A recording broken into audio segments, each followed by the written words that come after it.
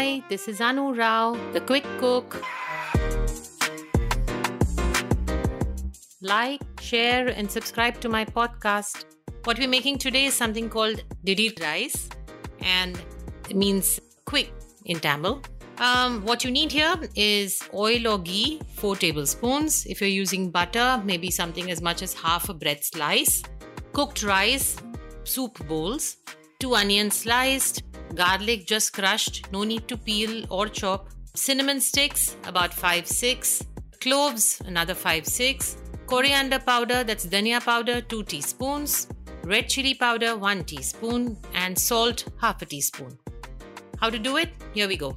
Take a kadai, heat oil in it. Once it's hot, add in the cloves and cinnamons. Wait for another 10 seconds. Add the onion and garlic. Now you fry this until it turns a golden brown. Reduce the flame, add the chili powder, salt and the coriander powder and just stir for like 10 more seconds. Add in the cooked rice and you're done. You could garnish this with chopped coriander or mint leaves. If you want to add in some grated cheese, you can do that. That's another, maybe you can add in about a half a cup of grated cheese. Or if you want to add in boiled eggs, you can do that too along with the rice. It tastes yum.